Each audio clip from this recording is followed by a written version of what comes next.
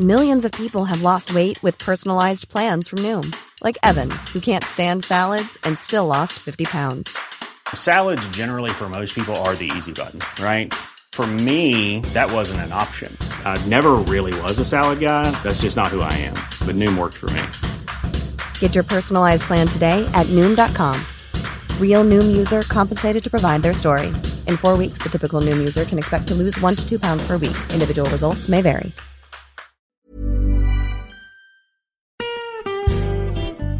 Hi, this is Karen Brown. Thanks for checking out the Mississippi Edition podcast.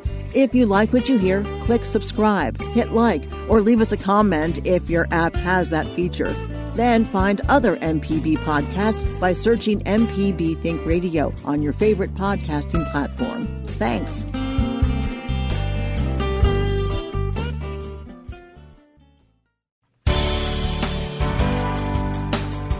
Good morning. It's 8:30 on Tuesday, December 31st. I'm Karen Brown, and this is Mississippi Edition on MPB Think Radio.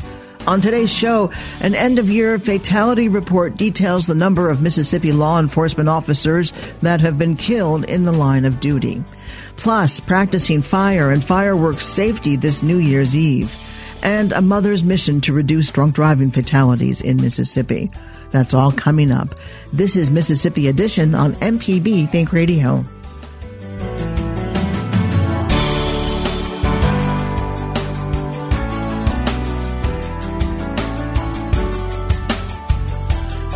The National Law Enforcement Officers Memorial Fund has released an end-of-year law enforcement officer fatalities report. The report finds that over 100 law enforcement officers were killed in the line of duty in 2019. 4 of those deaths occurred in Mississippi. Marcia Ferranto is CEO of the National Law Enforcement Memorial Fund. She talks with us about the report's conclusions. In 2019, our country witnessed 128 law enforcement line of duty related deaths. Out of that 128, 4 of them were in Mississippi, and one was firearms in Mississippi. The other 3 were traffic related.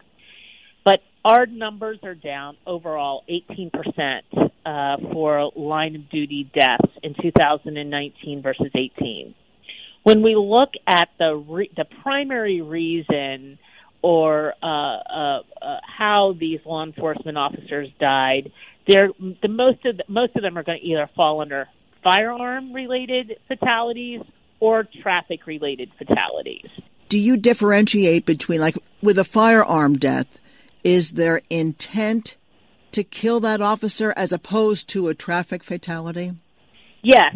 So we do. I mean, that's a totally separate. Traffic fatality is a different topic than under firearms, and I can describe to you how.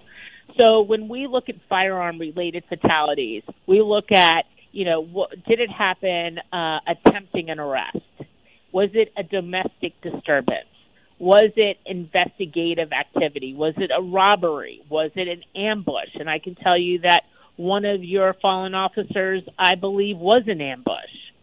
So when we look at firearms, those are the kind of things that we're looking at. And then the other thing that we look at, Karen, is what type of firearm. We had 27, so we had 49 firearm-related deaths around the country. 27 of those were handguns. 14 were unknown. 7 were rifles, and 1 was a shotgun.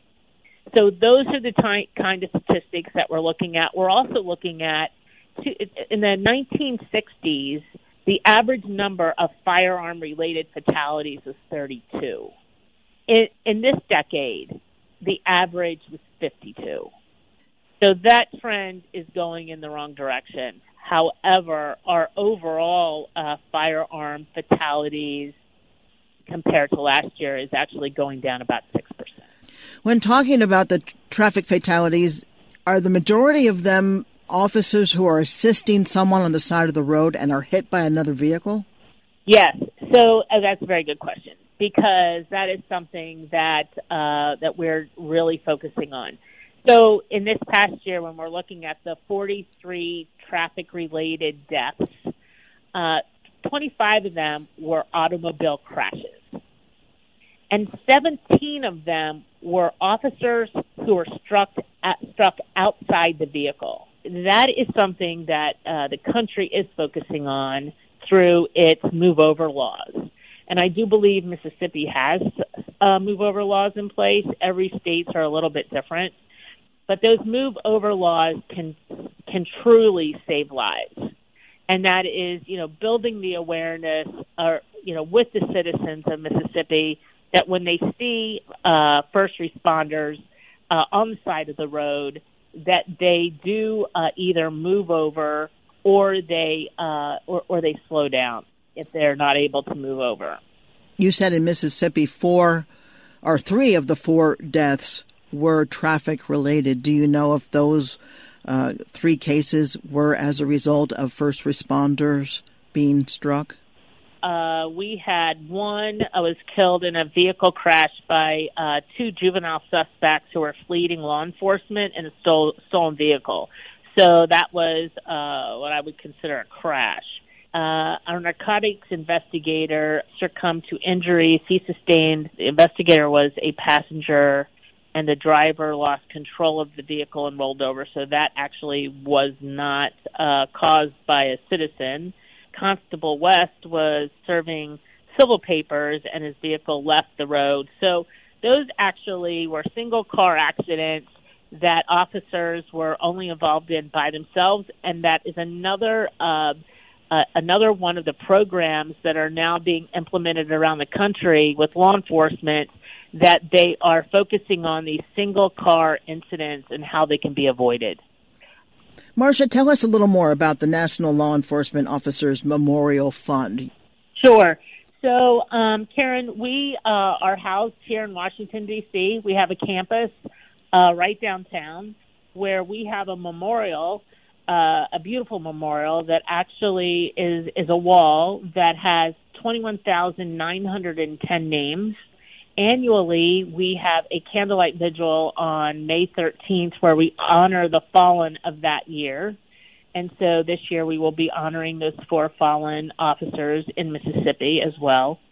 And on our campus across the street, we have opened a law enforcement museum that focuses on educating the nation in law enforcement.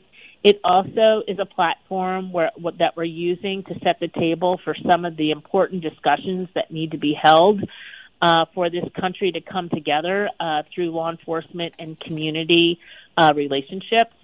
And we also focus on keeping our law enforcement officers safer by implementing a program that we call Destination Zero. And Destination Zero is a program that we partner with the Bureau of Justice and Assistance, the National Highway Transportation and Safety Administration, to come up with best practices for law enforcement around the country to help keep them safer and to help connect them with communities. Marcia Ferranto is the CEO of the National Law Enforcement Officers Memorial Fund. Marcia, thank you very much for being with us. Karen, thank you for having us. Coming up, practicing fire and fireworks safety this New Year's Eve. This is Mississippi Edition on MPB Think Radio. What are the top 10 ways to listen to MPB Think Radio? Number 10, the iHeartRadio app. Number 9, TuneIn Radio. Number 8, Amazon Alexa. Number 7, Google Home. Number 6, Deezer. What's a Deezer? Number 5, Spotify. Number 4, Stitcher. Number 3, YouTube. To listen to a radio station? Yeah, all the kids do that now. Number 2, Apple. And the number 1 way to listen to MPB Think Radio? The MPB Public Media app. Free in the iTunes and Google Play Store. What about just over the radio in the car? Yeah, you can do that too. Hi, I'm Dr. Susan Buttress. Join me each Tuesday for Relatively Speaking on MPB Think Radio. Each week we explore issues that relate to you and your family, from mental obstacles to family interaction, from depression to handling life's disruptions, discovering things that make you happy, or how to get around things keeping you from your happiness. I want to hear what's going on in your life. Relatively Speaking, part of the Daily Southern Remedy series, this morning at 11 on MPB Think Radio. This is Mississippi Edition on MPB Think Radio. I'm Karen Brown. Tonight, across the country and the state, many will celebrate the new year with fireworks. Others may welcome it with bonfires. In either case, John Pope, president of the Mississippi Firefighters Association, urges caution. As he tells our Kobe Vance, safety is paramount when handling fireworks. First thing we see is people that are mishandling fireworks, not utilizing them the way they're intended, whether it be trying to hold the fireworks in their hand, and be it fireworks that are not made to be handheld, or utilizing fireworks too closely. We hear a lot of times about people who are trying to utilize and hold fireworks, the canister type, in their hand. Of course, those are not meant to be used in that way. You want to make sure that they're on a level, flat surface and that they're in a good, stable position before you try to utilize them in that manner. You also want to make sure that you're not leaning over the firework whenever you go to light it, in case you have a fast-burning fuse. Another thing is lighting the fireworks, either utilizing the lighter sticks or the punks to be able to light the firework so that you're not right there close to it.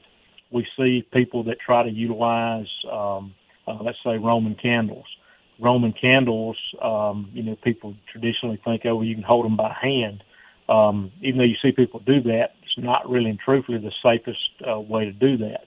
Really what you should do is I tell people they could utilize like a cinder block brick, something non-combustible that they could place them into, or a piece of pipe, put a piece of pipe in the ground, and then be able to have the Roman candle placed into it.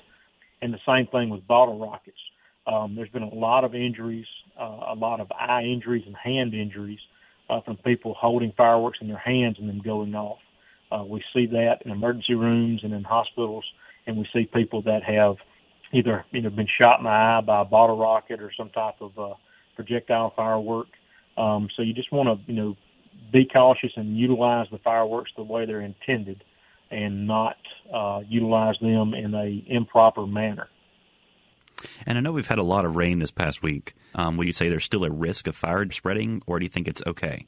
Well, there's always a risk for fire spread, even in wet conditions. If you think about it, not only are you concerned about brush, we have had a considerable amount of rain, and we had rain that was set in on us for a good while. Cooler temperatures, we've got some areas that still have some brush that did not get a lot of moisture. So there's always the chance for a stray spark or ember to get to something that could be dry enough, tender that it could burn. Or it could be that someone has materials, say, stacked up around their home. Maybe they've got construction material somewhere. Spark may come back in, settle into something that could cause a fire. So there's always a risk. First thing is making sure that you have a clear, open area where you're going to be shooting the fireworks and utilizing them. You wouldn't want to do them on a tree-covered street. You want to make sure that you have a good, stable footing and stable foundation and setting where the fireworks would be shot from. If you were to be shooting the fireworks on a tree-covered street, it could cause the firework to ricochet off and come back and hit someone and injure someone or damage someone's property. Other danger is that if you don't have them on good, stable foundation and firm location where you've got them placed, is they could tip over and then the fireworks could shoot back towards someone or injure their property. So you want to be cautious with that. Other thing is make sure the fireworks aren't anywhere near any flammables or combustibles. So it's just taking that little bit of time to be precautious and careful that can prevent serious injury or either serious damage, as well. If you have a firework that you light and maybe it doesn't go off, you don't want to just immediately go back up to it because it could be a slow, delayed fuse. Give it a considerable amount of time. Give it 10, 15 minutes.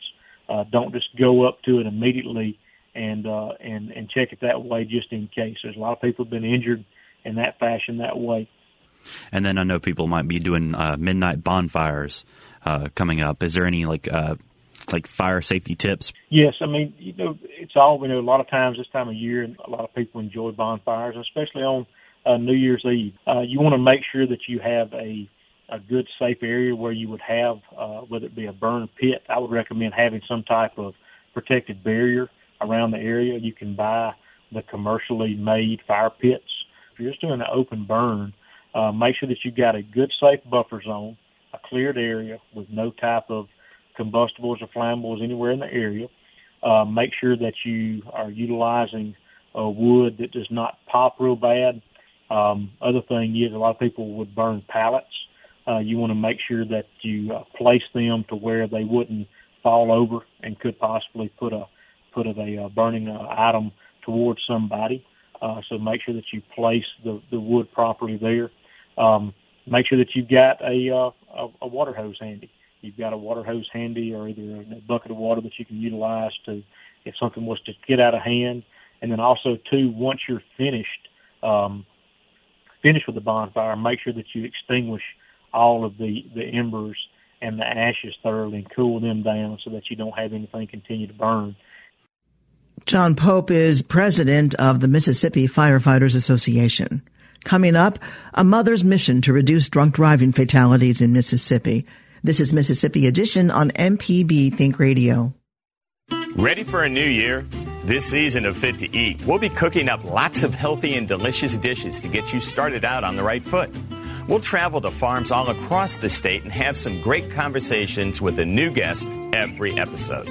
Registered dietitian Rebecca Turner is back with kitchen hacks and recipe ideas that you've got to try for yourself. It's going to be a great year, so tune in. Join Chef Rob Stinson on the new season of Fit to Eat, premiering January 18th on MPB TV. This is MPB Think Radio. Mississippi is our mission.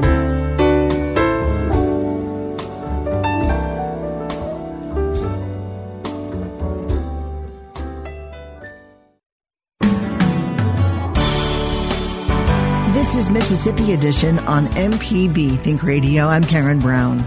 The Mississippi Highway Patrol arrested 95 drunk drivers and a record 10 people died during the Thanksgiving holiday. This Christmas, there were 39 DUIs and 5 deaths. Cheryl Clark with Mothers Against Drunk Driving Mississippi warns people against the dangers of drunk driving. The 53-year-old says her younger brother was killed by a drunk driver in 1988. Then, in 2006, her daughter, who was pregnant with twins, was killed by one. She tells MPB's Desiree Frazier about those dangers and how her personal experience has shaped her advocacy. A lot of parties are going to be going on, and there's going to be a lot of drinking. Not only drinking, but unfortunately, drugs, street drugs, prescription drugs, etc. And Mothers Against Drunk Driving has now incorporated Mothers Against Drunk and Drugged Driving. We have not added another D. However, whether it's alcohol or drugs, any kind of under the influence or intoxication on our highways when we are traveling, we never know a vehicle that we're approaching, or maybe even one that's behind us. We don't know if that person is under the influence of anything. When you talk to people about Mothers Against Drunk Driving, and you talk about not driving drunk, not using drugs, do you talk more to those that might drive and do those things, or do you focus on the victims, or both? Both ways. Don't drink and drive, and anybody who plans on drinking, even if it's one drink, have a designated driver. A designated driver is not the person who has drank the least. That is somebody that has drank nothing at all. And then even like kids, don't get in a vehicle with anybody who has drank anything at all. Somebody may say, well, I haven't drank. I'm fine. I can do this. I got this. We don't have far to go. Don't do it. And have you heard about incidences where people have done the very thing that you just said they shouldn't do? Oh, sure. Yeah, happens all the time. And people really don't get it unless it happens to them or happens to somebody that is very close to them. Then they get the big picture.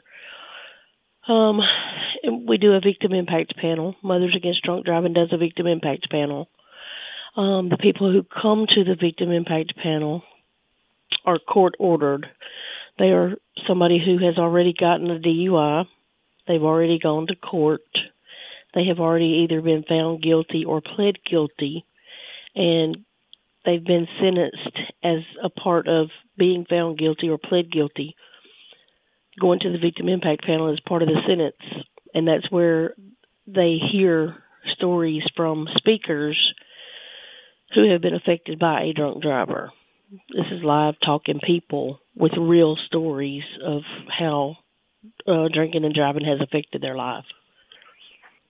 And do you feel from those experiences that it impacts them to the point that they're less likely to do it again? Some, yes. A lot of them, yes. Some people, they're not going to be affected at all. Some people, you just can't get everybody. Because again, they think, it's not going to happen to me. That happens to other people in other places. We are the other people. We are all the other people. What made you get involved with MAD? My little brother was killed when he was 18, and that's a long time ago. That was in 1988, and actually MAD was nowhere in my mind frame at the time. But at that time, I had two children. I had a 3-month-old son and a 3-year-old daughter. My 3-year-old, fast forward, when she was 20 in 2006, she was married for 14 months. She was 3 months pregnant with my first grandbaby, and we found out the end of March that there's not one baby, there's two. It's twins. March 27th was her first doctor appointment. We found out there's twins, and 12 days later they were hit head-on and killed by a drunk driver. My condolences to you and your family. Her husband survived. Her and, of course, the babies died, and then the drunk driver also died, which normally don't happen.